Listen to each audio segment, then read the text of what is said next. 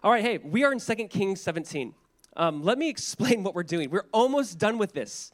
We are doing this series, Prophets and Kings, and this has been a way for us to really go through the scriptures with the mindset and mentality that it's not just random stories, that even though there's a bunch of stories in the Old Testament, it's telling one meta story, one meta narrative.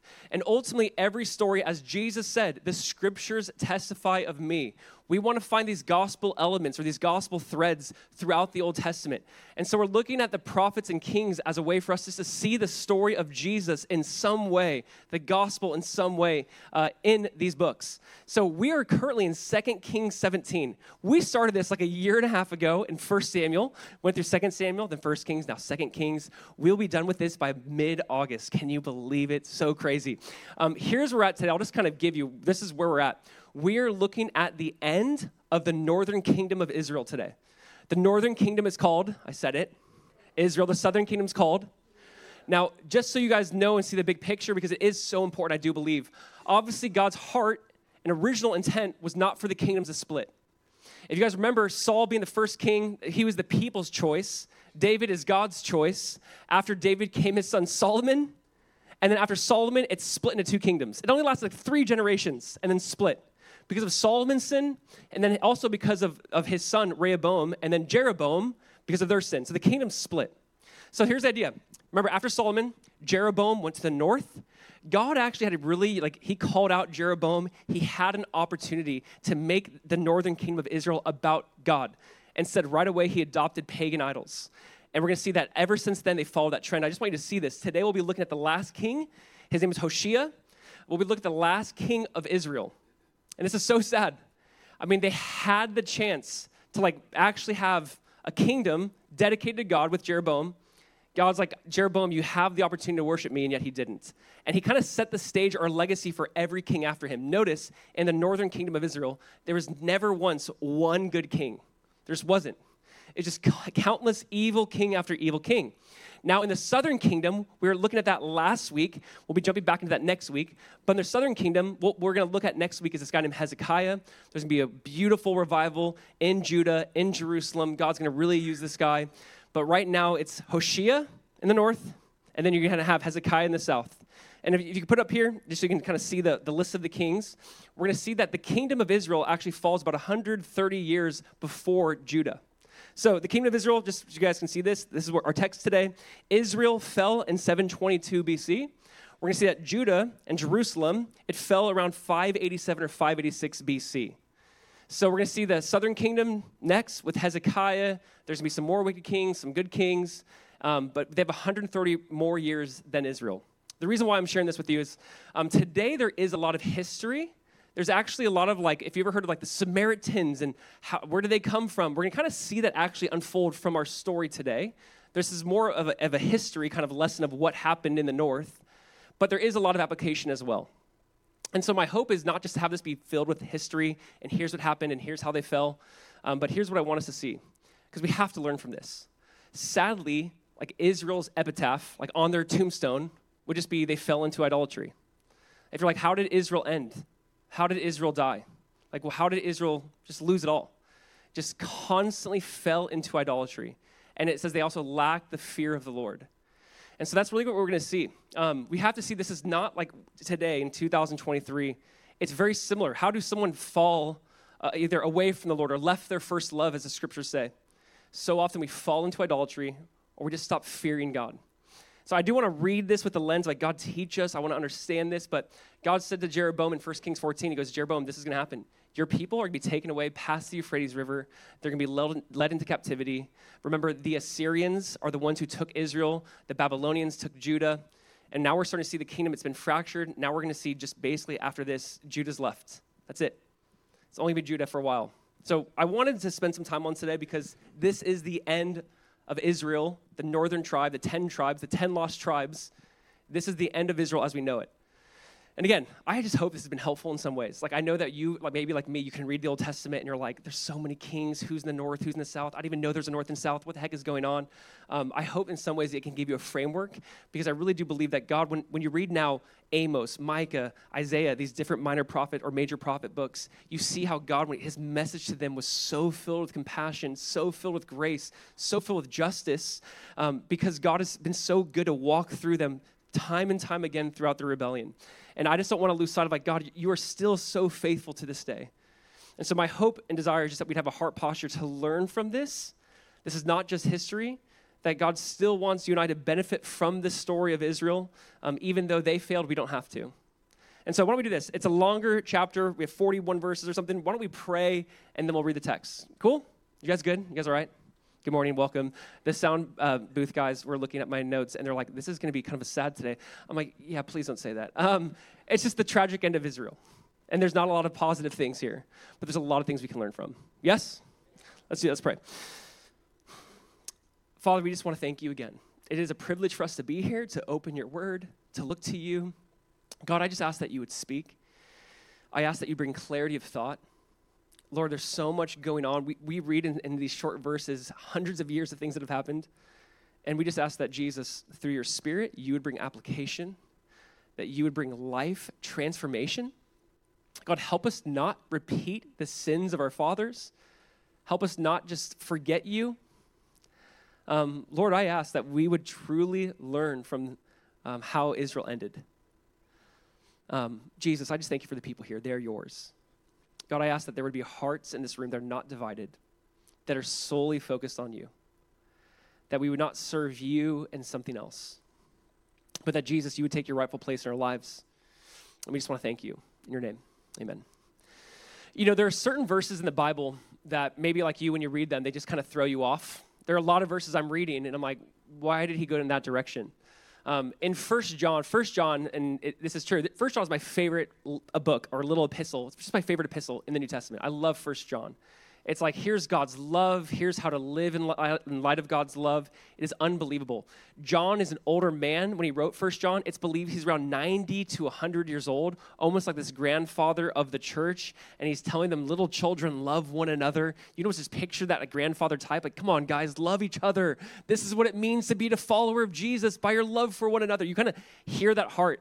And what is so bizarre to me is how 1 John ends. He's like, love God, love each other. The very last verse in 1 John 5:21 is, little children, keep yourselves from idols. Amen.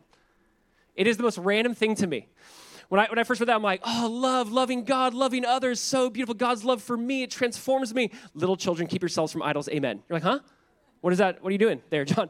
It is weird. Like, imagine I was doing a teaching on repentance and like why it's so important to repent. And I'm like, in conclusion, get your tires changed and always have your cats and dogs spayed or neutered. And you're like, what?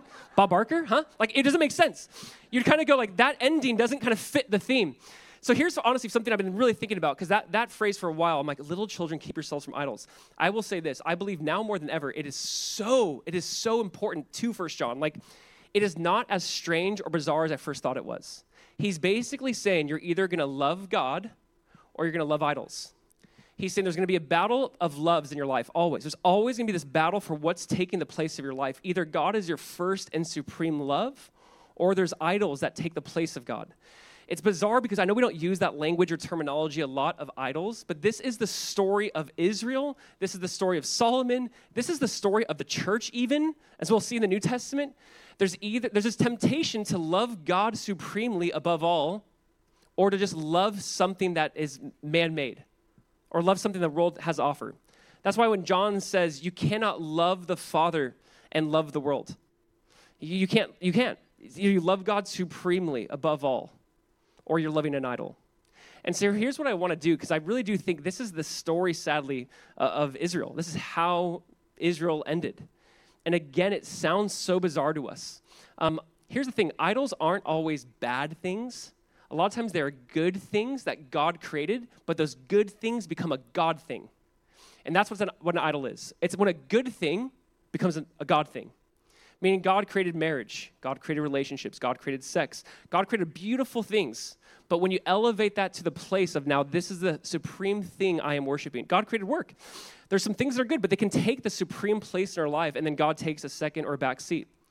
I think this is so important for us to learn because Israel's sin, which led to their downfall, was basically giving themselves over to idolatry over a long period of time. And I think it's important. I've mentioned this before. There's a book called Counterfeit Gods by Tim Keller. So profound. He says this in his book. He says, an idol, because we have to identify what is an idol. An idol is anything more important to you than God. Anything that absorbs your heart and imagination more than God. Anything you seek to give you what only God can give. Anything that is so central and essential to your life that should you lose it, your life would feel hardly worth living. It's like, should you lose that thing, you feel like you just lost your life. Like, if I lost this, life might as well be over. That's your idol. That's the thing you're supremely worshiping. And so you guys know this, and this is just important for us to talk through because I don't want us to read this and go, this happened to them. I don't know if you guys have ever experienced this. If you've ever traveled somewhere, or it's funny for me, even when I go back home to California, it's very easy when you walk maybe into a new culture or like you've been somewhere for a while and you walk into like a new area and you can begin to see what people value, what they worship, what they spend money on. And it's for me even now, like when I go home to California, I'm like, it's so clear to me at least, like what a lot of Southern California idols are in people's hearts. For them, it's just they're normal. Just like in Florida, I feel like we just kind of our normal idols we have adopted, we love, and we almost don't even know now they're idols. We don't even know now we've put them on this high pedestal. It's very easy for someone to walk into America and be like, oh, I know what you guys value based off how you spend your time, your money, what you talk about, what excites you. It's really easy for us to identify idols in others, but it's really hard to identify in our own life. And I think this is what we have to be aware of. You guys know this famous quote, and I'll say it. John Calvin famously said, the human heart is a perpetual idol factory. I so agree. Like my heart is constantly, as soon as I think I conquered one sin, a new sin takes that throne. And it's just very bizarre how like we're so quick to have a new idol take the place in our life. And this is the thing. This is the first command essentially which God gave. God's like, hey, you shall have no other gods. But this is the supreme number one command God gives a man. He goes, have no other gods beside me. I don't want to battle for your soul like that. I want to be number one and the only one. This is it. Blaise Pascal said this. He said, there is nothing so abominable in the eyes of God and of men as idolatry, whereby men render to the creature that honor which is due only to the Creator. God's like, man, I hate it. I despise idolatry. You're giving value to something when it needs to be only to and for me. And again, this is actually the battle within the New Testament. So I'll be really clear on this. It's not like, oh, the Old Testament struggled with this. Here's what I love. There's a few churches in the New Testament that stand out. If you guys know the Corinthians, Paul's like, yo, I got to write 2 really long books to you because you guys are just messed up people. To the Thessalonians, there's shorter books, and Paul, a lot of them, he's just praising them. Like, good job. Look what you've done. Here's what Paul says in 1 Thessalonians 1, verse 9. He says this. He goes, he's encouraged them, saying, good job, well done. You've turned to God from idols to serve the living and true God. He's like, this is your reputation. You've turned to God from idols. Hey, you used to serve other things, but now you serve the one true God.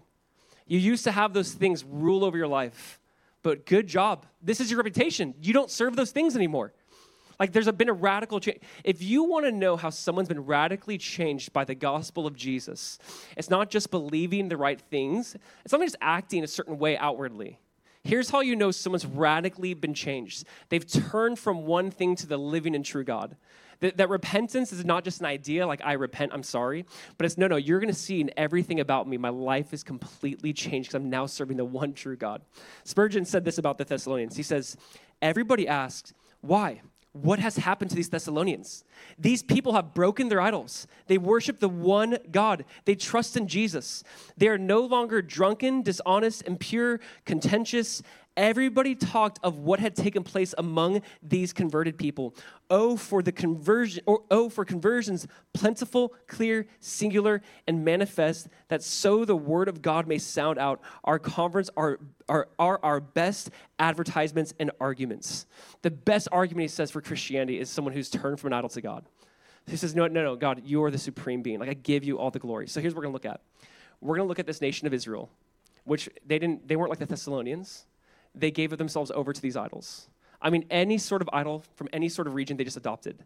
So 2 things. What led to their downfall? We're going to see this. They loved idols, and they lacked fear. They loved idols, and they lacked fear. Please hear this. Someone who usually left their first love, walked away from God, they love something other than God more, and they don't have the fear of God anymore in their life. Usually people who I've met who deconstruct their faith, there's something they love more than God, and there's usually a lack of the fear of God. There's no reality of who it is you're walking away from. And so you lack the fear of the Lord, and you love something more than the Lord. So let's just break that down. Can we do that? Number one is this, loving idols. Let's just pick up. 1 Kings 17, let's kind of get to know the context. Here's what's going on. 1 Kings 17, verse 1. Let's read about Hoshea. It says this. In the 12th year of Ahaz, king of Judah, Hoshea, the son of Elah, began to reign in Samaria over Israel. That was their capital. And he reigned 9 years. And he did what was evil in the sight of the Lord, yet, notice that, yet, not as the kings of Israel who were before him. Against him came up Shalmaneser, king of Assyria, and Hoshea became his vassal and paid him tribute. But the king of Assyria found treachery in Hoshea, for he had sent messengers to Tuso, king of Egypt, and offered no tribute to the king of Assyria, as he had done year by year. Therefore the king of Assyria shut him up and bound him in prison. Then the king of Assyria invaded all the land and came to Samaria, and for 3 years he besieged it. All right, really quick before we just get some context. Hoshea, he seems to be an evil king just like all the other evil kings. It makes that really clear, yet not like the kings before him. Hoshea, by the way, it means salvation. That's what his name means. It means salvation. All right, so in some ways, you're like, this is the guy. All right, Hoshea actually had a good idea. He's like, you know what, I'm kind of done bartering with the king of Assyria, but he had the wrong mindset, just like every other king before him. Rather than going to God, he's like, I'm going to go to Egypt. I'm going to go to them for help. Maybe they'll help me with the Assyrians. Again, that was a bad choice. He doesn't go to God. He goes to the Egyptians for help. The king of Assyria finds it, throws him in prison, and then we're going to see that's the end of Israel. This is it. Now, I got to point this out. I actually love what David Guzik said about this, because I thought it was really profound. He says right here, this reminds us that judgment may not come at the height of sin. When God judges a nation or a culture, he has the big picture in view. For that reason, the actual events of judgment may come when things are not as bad in a relative sense. Here's why. This guy was an evil king. Not like all the other evil kings. His evil was different. The idea was like maybe he started actually going down a better path. Maybe he's like, I'm not going to serve Assyria. He was still evil, but not like the other kings. And I love how Guzik points this out, and I just want to point this out. He's saying, notice that. It's not at the height of their sin there's judgment. It's actually not at the height of their sin. Sometimes we do think that like maybe at the height of our sin, you'll be found out. There'll be judgment. It's not always at the height. Sometimes it might be like, oh, I think I got away with it. The nation of Israel, it's like, oh, we got away with a lot of sin. And we're actually Hoshea, who's salvation. Maybe we're turning a corner. We're not going to worship the Assyrians. But still, this is when they fell into that trap. Listen, obviously, here's the idea too.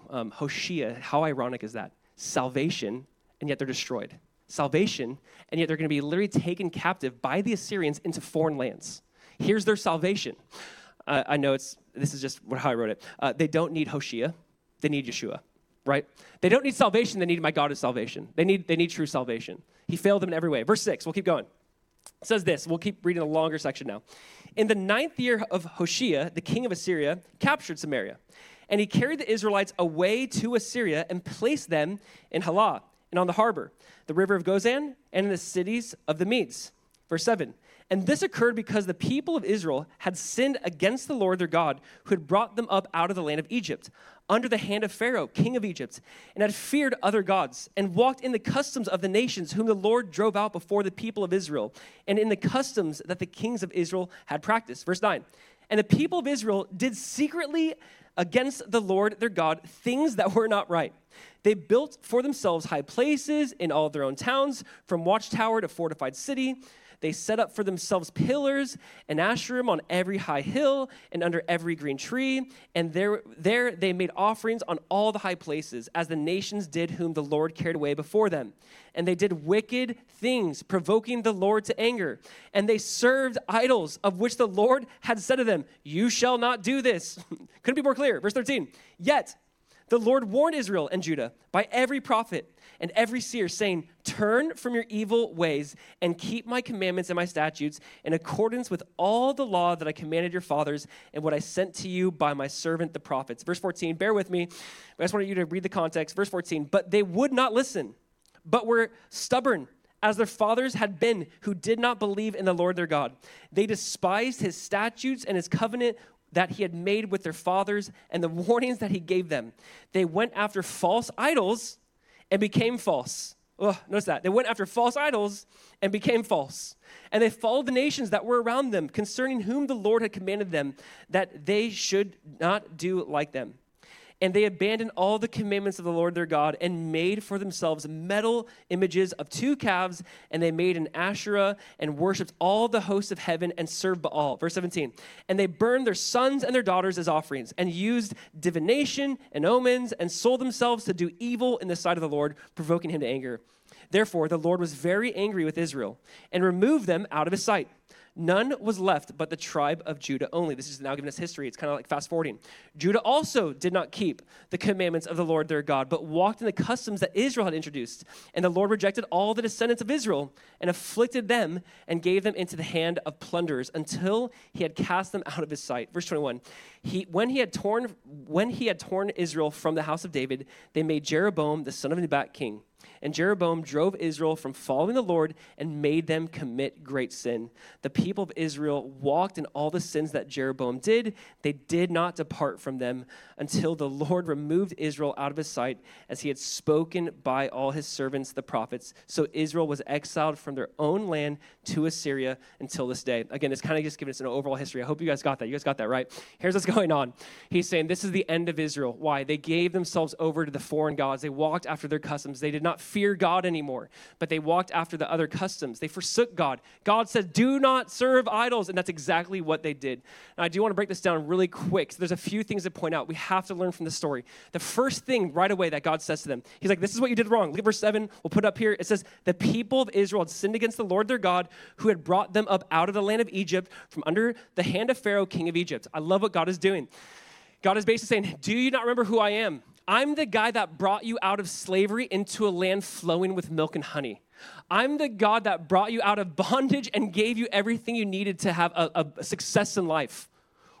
How did you so soon forget me and serve the gods of the land that you entered into? I drove out those gods. I drove out those people, and yet you adopted their gods. What are you doing? They were so quick, and this is basically the storyline of the Old Testament. Bear with me. They're so quick to forget all that the Lord has done. I would say this, the greatest sin that the Old Testament really introduces to us time and time again is that we forget who God is. We have to understand this. A big part of the Christian life is just reminding ourselves and remembering who God is and what he's done. I cannot stress this enough. Their biggest sin, you could say, was forgetting. This is so important. We do this a lot. So often we forget who God is and what he's done. The sin they committed, he's like, don't you remember this God who brought you out of the land of Egypt? How quickly do you forget all that I've done for you? They were so quick to forget. This is the point. In Deuteronomy chapter 4, God warned them on this. Deuteronomy 4, he says this, only take care and keep your soul diligently, lest you forget the things that your eyes have seen, unless they depart from your heart all the days of your life. I love this. Notice this. There's like a responsibility on you. He goes, keep your soul diligently. How? He says, lest you forget. How do you keep your soul? Remember what God has done. If you forget, you actually are neglecting your soul. Keep your soul diligently, lest you forget all that God has done for you. It's crazy. When I read the scriptures, what I see throughout the Old Testament is God is saying, why do you forget me? Why do you forget me? So often he's like, you forget who I am and what I've done. And and here's the thing, I find this so true in my life. It is so easy for me to forget who God is and what he's done for me. I face something in my life. God helps me. God supports me. God strengthens me. God sends people. I'm like, God, thank you for that. I go through another season of trial or whatever it might be. And it's like, God, come on, where are you, man? And it's like, I forget God has been faithful time and time again. But we have this issue. All of us do. We have this forgetful issue. In the book of Jeremiah is speaking to Judah, which is about to commit the same error of sin. Listen to this. In Jeremiah 8:15, this is what God says. Because my people have forgotten me, they have burned incense to worthless idols. God is diagnosing the problem. I want you to hear this. What is the problem with Israel? How did they fall into idolatry? God himself says, because they have forgotten me. They have served worthless idols. The greatest sin, it seems that you and I can forget, according to the Old Testament, it seems it could just be forgetting. Like forgetting. Forget not his promises. It's crazy how many scriptures, it's basically trying to remind us Peter even says, I'm just trying to remind you and stir up what God has done for you. I really do feel like part of, and why do we gather? Why do we do church? What is this about? It's saying, let's remember Jesus. It's crazy that when Jesus was taking Passover with his disciples and he introduced what we do as communion, he introduced, hey, this is the blood of my covenant. My blood is shed for your forgiveness of sins. He goes, do this, drink this. What does he say? Drink this in remembrance of me in Luke 22. Do this in remembrance of me. I love, Jesus is saying, here's what you need to do when you gather. Remember me. Communion, gathering together of believers, it's saying my heart, which has been so divided and distracted and disillusioned with what life throws at me. Maybe you're frustrated, you're angry, you're bitter. This week has been insane. And you come into church and you're like, oh, yes, I need to remember that there is a God who's on the throne. There's a God who bore my suffering and my sin and my shame, and he's given me new life. And I need to remember Jesus. And I can so easily forget him or lose sight of what's really important here. And it's crazy how one of the things Jesus institutes to us is simply remembrance. He's like, Christians, one of the most important things you can do is remember. I wrote it down this way. One of the Christian sacraments is summarized by the word remember. This means one of the most important spiritual disciplines of a believer is to simply remember who Jesus is and what he's done for us. It's crazy how people like complicate Christianity. Jesus is like, hey, want to know when you gather together, remember me. Remember me. Why did they serve worthless idols? God says, because they've forgotten me. See, right away, the author's trying to say, hey, listen, they fell into the idol worship, or they fell into worshiping other things above God because they simply forgot who God is. I can't encourage you enough. Listen, when you wake up and you read or you pray or throughout your day, when you try to spend time with God, a big part of what we're doing is reminding yourself of the gospel. Like, remember Jesus. Remember what he said. Remember what he's done. Like, oh, yes, Jesus, even though I feel this way, you promised this. Even though the world is telling me one thing, you tell me this. A big part of what we do when we read or pray or worship, we're just remembering God's rightful place in our lives and in this world. Yes? It's one of the most important spiritual disciplines, and it's so simple. Remember. Remember. Because you and I are prone to forget. St. Benedict said this, never lose sight of God. Do not fall into forgetfulness. Do not fall into this trap. Because we all do. So right away, God's like, hey, here's where they went wrong. They forgot me. They forgot who I was. They forgot what I brought them out of. Verse 8 says this, they walked in the customs of the nations whom the Lord drove out before the people of Israel, and in the customs that the king of Israel had practiced. So now, not only they're forgetting, they're walking in the world's customs, they're ungrateful for what God has done. To put it this way, forgetfulness and ungratefulness are the attitudes that lead us down the path of idolatry. When you're forgetful or you're ungrateful for all that God has done, this is like the beginning, this is like the door being open to lead your heart down this path of idolatry. You're forgetting God, you're ungrateful for God, you're walking down the world's customs, it says. We'll keep going. Verse 9, it says, the people of Israel did secretly against the Lord their God things that were not right. That is such an interesting phrase, obviously. Was it ever a secret? Like, was it ever a secret? The things they did secretly? No. This is so funny to me because having children, and like I literally see them like conspiring like sins, and I'm like, I can see you, you know, like nothing's secret. Like they whisper so loud, like, what if we don't do what mom and dad said? I'm like, I hear everything. Like, what are you talking? Like, nothing. It's so funny how like they think we don't, like just because they do this, we can't hear now. And it's so funny. We have the same heart and attitude, I think, towards the Lord, which is like, okay, maybe he doesn't see this spirit, this attitude, this action. It says they did secretly the things that displease the Lord. Hebrews 4:13, know this verse. It says, there is no creature hidden from his sight. All things are naked and open to the eyes of to him to whom we must give an account. Like nothing's hidden. And it's so sobering, that thought. And it's not, I got to be clear with this too. It's not like God is in heaven just waiting for you to sin. I want to be really clear on that. It's not like God's like, okay, what are they going to do next? Gotcha. Like sometimes I, as a kid, I had this view of God. He just couldn't wait for me to sin. And I'm like, go groveling, God, please forgive me. It's crazy. You know, I just remember this way, and this has been so life-changing for me. When I first had a kid, I became a weirdo. That's what happens, all right? When you have kids, you become weird. And one of the weird things I became and did is I had this kid, and when they go to sleep, I would just stare at it, right? They're sleeping. I'm like, look at it. It's sleeping. Like, and it's funny because as a parent, like everything's amazing. No one else cares. No one else is amazed. I'm like, shh, the kid's doing something. Shush. And like, it's not even exciting. But when they're a baby and they're like, look at the mouth moved a little bit. The eyes kind of blinked. It's so fun at first. And then it hit me this idea of like, it's not that God is looking at us, cannot wait for us to sin. It's like God is a father who just cannot keep his eyes off of us. And we have to see God in that light. We have to see God as a God who's in heaven going, it's not that I'm looking down and nothing's hidden or secret because I'm just waiting for you to sin. I think I had this like God is Santa, like he sees you when you're sleeping and they're like, oh my God. And God was terrifying to me in that way. And we have to see this, why is nothing secret? God is a father who loves us and can't keep his eyes off of us. It's just, I love you. I love to watch you. I care about you. God grieves over our sin. It's not like, oh, it's just there's a heart that breaks of like, I love you and care for you. I have so much better for you. But they thought they could do secret things. It's so foolish. Verse 12 clearly says this, they served idols of which the Lord had said to them, you shall not do this. I just love how clear the scriptures are sometimes. Then they go over to idols and God's like, I clearly said you shall not do this. Like, don't do that. That's what they did. Now I have to point this out because I'm trying to paint the picture of how bad Israel, like they fell into it, man. For 100 years plus, they're like worshiping other gods outside of the God of Israel. Now here's the idea. Verse 13 to me is just the gospel. Verse 13 is what we see time and time again. What does verse 13 say? Look at this. Look down your verse or your Bible or see it up here. It says, yet. Everyone say, yet. Yet the Lord warned Israel and Judah by every prophet and every seer, saying, turn from your evil ways and keep my commandments and my statutes in accordance with all the law that I command your fathers and that I sent to you by my servants the prophet. Here's what I see. They're walking away from God, offering up their own children, committing heinous sins, and yet the Lord is like, let me send you another prophet. Maybe you'll listen to this one. Maybe you'll respond to my message now. Maybe you'll hear my voice now. Maybe your heart won't be so hardened now. Here's what I see.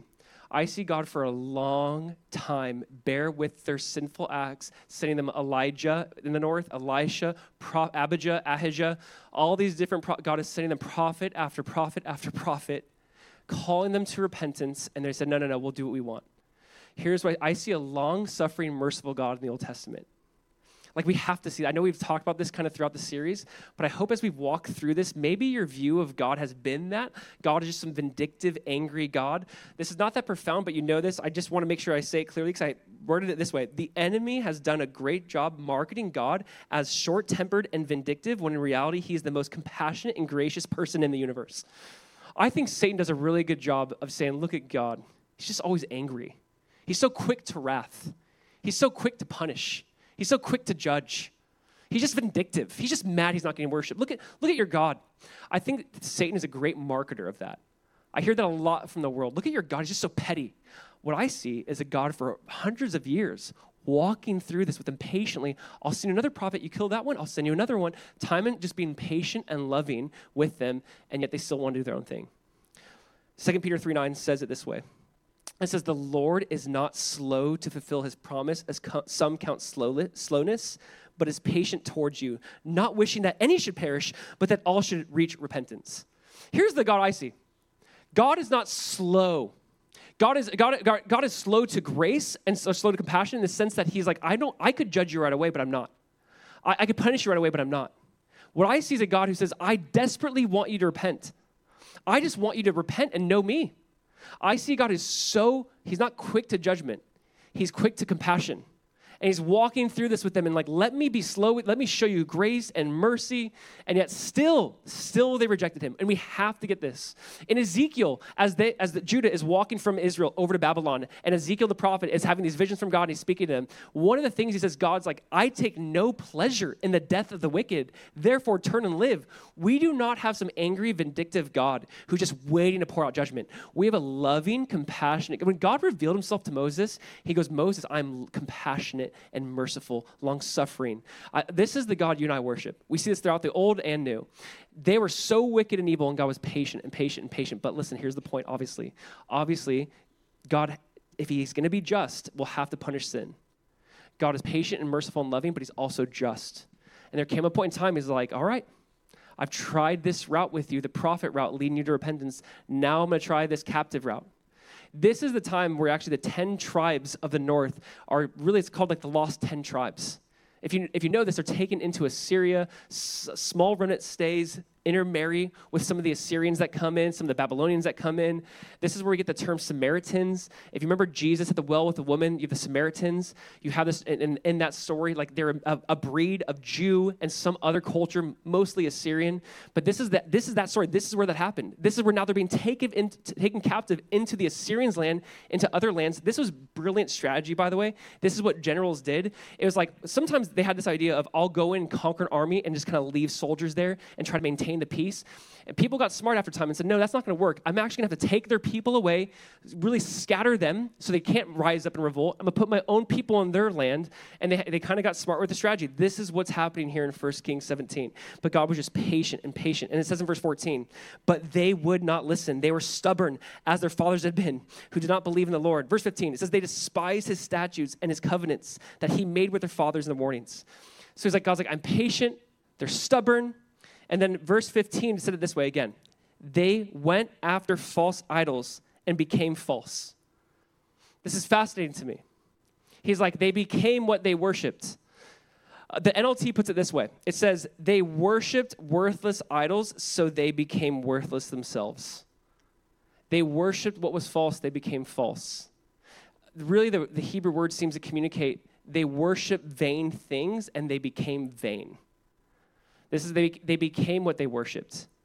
I'm sure you've heard that phrase, but we become what we behold. What it is you're taking in is eventually what you're going to copy and mimic and become like. We become what we behold. They're worshiping vain things, their life became vain. They're worshiping worthless things, their life became worthless. This is what the author's saying. You become what you behold. So you behold God, you take in God, watch beauty, watch joy, watch love, watch grace. You become what you behold. And this is what they're worshiping, vain idols. And it says they worship false things. In so doing, they became false. Psalm 115:8 says, those who make them, the idols, become like them. So do all who trust in them. If what you make, you become like. And it says this in verse 22. The people of Israel walked in all the sins that Jeroboam did. They did not depart from them. So Jeroboam, the first king of the northern 10 tribes of Israel, he started off this legacy of walking away from God. For 19 kings, same thing. Eventually, they're taken captive. Literally, hooks were put through their lips, naked, drawn through out of Samaria, out of the northern tribes of Israel, into Assyria. Just shamed, humiliated. So this is now like more history. We're going to read number 2. Then this is why I want to see the history part of it, but they lack the fear of God. So we'll keep reading. How did they end? They loved idols. How did they end? They lacked the fear of God. If you would pick back up with me in verse 24. Verse 24, it says this, and the king of Assyria, he brought people from Babylon. This is before Babylon's like really Babylon. That'll take another 100 years. He brought people from Babylon, Cutha, Ava, Hamath, and Sepharvaim, and placed them in the cities of Samaria instead of the people of Israel. And they took possession of Samaria and lived in its cities. So all these people now live where they lived. And at the beginning of their dwelling there, they did not fear the Lord. Therefore, the Lord sent lions among them, which killed some of them. Welcome to the Bible. Verse 26. So the king of Assyria was told, the nations that you have carried away and placed in the cities of Samaria do not know the law of the God of the land. Therefore, he has sent lions among them, and behold, they are killing them, because they do not know the law of the God of the land. Then the king of Assyria commanded, send there one of the priests whom you carried away from there, and let him go and dwell and teach them the law of the God of the land. So one of the priests whom they had carried away from Samaria came and lived in Bethel and taught them how they should fear the Lord. Wow, it's the first time they're actually doing Bible. Verse 29. But every nation still made gods of its own and put them in the shrines of high places that the Samaritans had made. Every nation in the cities in which they lived. Verse 30. The men of Babylon made Sukkoth, Benoth. The men of Cuth made Nergal. The men of Hamath made Ashima. And the Avites made Nibhaz and Tartak. And these are great names. And the Suravites burned their children in the fire to Adramelech. And Anamelech, the gods of Sepharvaim. Again, I'm so sorry. Bear with me. They also feared the Lord, and listen to that. They also feared the Lord and appointed from among themselves all sorts of people as priests of the high places, who sacrificed for them in the shrines of the high places. So, verse 33. So they feared the Lord, but also served their own gods, after the manner of the nations from among whom they had been carried away. To this day, They do according to their former manner. They do not fear the Lord, and they do not follow the statutes of the rules of the law of the commandments that the Lord commanded the children of Jacob, whom he named Israel. The Lord made a covenant with them and commanded them, you shall not fear other gods or bow yourselves to them or serve them or sacrifice to them, but you shall fear the Lord who brought you out of the land of Egypt with great power and with an outstretched arm. You shall bow yourselves to him, and to him you shall sacrifice. And the statutes and the rules and the law and the commandments that he wrote for you, you shall always be careful to do. You shall not fear other gods. Verse 38, and you shall not forget the covenant that I made with you. You shall not fear other gods, again, but you shall fear the Lord your God, and he will deliver you out of the hand of all your enemies. However, they would not listen, but they did according to their former manner. Verse 41, so the nations feared the Lord and also served their own carved images. Their children did likewise, and their children's children, as their fathers did, so they do to this day. That is the end of Israel. Bear with me. I don't know if you saw in that text, you guys, but there's just so much. They did not fear the Lord because they did not fear the Lord. So what is going on? The king of Assyria says, let's go. You're being taken captive. I'm going to send my people to fill your land. So imagine that. Your house, you're taken from your house, you're taken from your land. Now new people move into your house, move into your garden. They're farming, they're taking your oxen, they're taking everything from you. There was a little bit of a remnant of Jews there, but mostly people from other nations going in. And then what's happening? Lions are eating the people. What's going on? By the way, you see this a lot in 1st and 2nd Kings. Whenever you see a wicked person not obeying God, a lot of times, like this is the third occasion now, you see a lion go and eat them. They're like, what's going on here? There's judgment falling on us. What do? Send a priest to follow the teachings of their God. So a priest goes. It is insane to me to think that they actually, at one point, they're serving their own gods. He made that really clear, but they're also serving this God, the true God. That you can't serve both. We'll get to that. But it's fascinating to me that a priest goes and is like, hey, we should probably do this book for a little while. So they did that. It's so sad. The peak of spiritual life in Israel appears to be after they lost it all. This is like the only time we see any hint of Israel actually worshiping God. The only time. Granted, most of them are gone, taken captive. But it's so sad. Once they lost it all, now they begin to consider God. Once they lost it all, now they begin to consider God. Now, there's all these other lands that are in there, all these other people that are in there, taking their land, taking their oxen, taking everything they have. They're now taken captive. This is like that diaspora, the first one. This is why we call the 10 tribes of Israel the 10 lost tribes. Because in reality, we don't really know what happened. Some were taken off into foreign lands. Some remained and kept their Jewish belief or culture or customs. Many did not. That's why today, to this day, when you see Jews, they're most likely from Judah or Levite. Those are probably the tribes they're from, primarily. There might have been some 10 lost tribes that incorporated with Judah. We do see that in the Chronicles. It says that, but it's a small handful, meaning where are these 10 tribes? Not really sure. The sad thing is this had significant issues, their future of just disobeying and walking away from God. The main thing it says over and over again is they did not fear God. I want to point out verse 33, and I just want us to sink in. Verse 33 says, they feared the Lord, but also served their own gods after the manner of the nations from among them whom they had been carried away. Listen, to make this really clear, you cannot serve God and something else. This does not work. This is what obviously angered God to begin with. And they're still doing this, and also the Assyrians are doing this. Now, you're like, why is this land holy? This land does seem to have some significance. Zechariah 2 talks about there's some significance in the land. There's some holiness to the land itself, God considers. But you cannot serve God in something else. God's like, this will not fly. This will not last. Here's what Charles Spurgeon said about this text. He says, let me be right, and let there be no mistake about it. But do not let me try to be both right and wrong, washed and filthy, white and black, a child of God and a child of Satan. The idea is you cannot be both. You cannot serve God and something else. Jesus said that. You cannot serve God and mammon. There is this binary idea with God of you cannot serve me and something else. It's either all me or not. The idea is this in Philippians. Jesus is either Lord of all or he's not Lord at all. He's like, I have to be over everything. You can't have some fear of me and then also fear of these other gods. That's just not going to work. The author is trying to show you what they did, but he's trying to add commentary now. I'm going to throw these verses, 5 verses up here in a row. They did not fear God. Do we get this really clear? Look at, even though it says that, he shows the reality. Verse 34, we'll put the verses up here, all 5. They do not fear the Lord. Verse 36, you shall fear the Lord, God says. Verse 37, you shall not fear other gods. Verse 38, you shall not fear other gods. Verse 39, you shall fear the Lord your God. What do you think God wants? God wants reverence. God wants this sense of, why do you not have the fear of me in your life? Jesus said it this way in Matthew 10:28. You fear man who can destroy the body. Fear God who can destroy the body and the soul in hell. He's basically saying, you fear the wrong thing. It's crazy how today we're trying to be manipulated into fearing everything that's going on around us except having the fear of God. I really do believe there's like this over-attention stimulation to fear this next issue, this next political thing, and we should fear, and here's the thing, we fear everything, but we don't fear God. The one thing that gives wisdom is the fear of the Lord. The one thing that gives knowledge is fearing him above all else. My point of bringing this up is God is saying, listen, you want to know why they fell? You don't want to know why they came to an end? They loved idols and they did not fear me. They love idols and they did not fear me. Listen, there is a sense within, I think, the church in general, but specifically the American church, where there's kind of like this Jesus is my homeboy mentality, and we've lost this sense of, no, God is God and I'm not. And there should be a sense of humility. There should be a sense of healthy fear, of reverence, not this fear like God's going to get in a bad mood one day, but just God, you spoke the universe into existence. Who am I? Woe is me when Isaiah saw God. Woe is me, for I'm undone, for I'm a man of unclean lips, and I dwell in the midst of a people of unclean lips. Like there's this idea of like, God, who am I in light of you? And yet God says, you're right.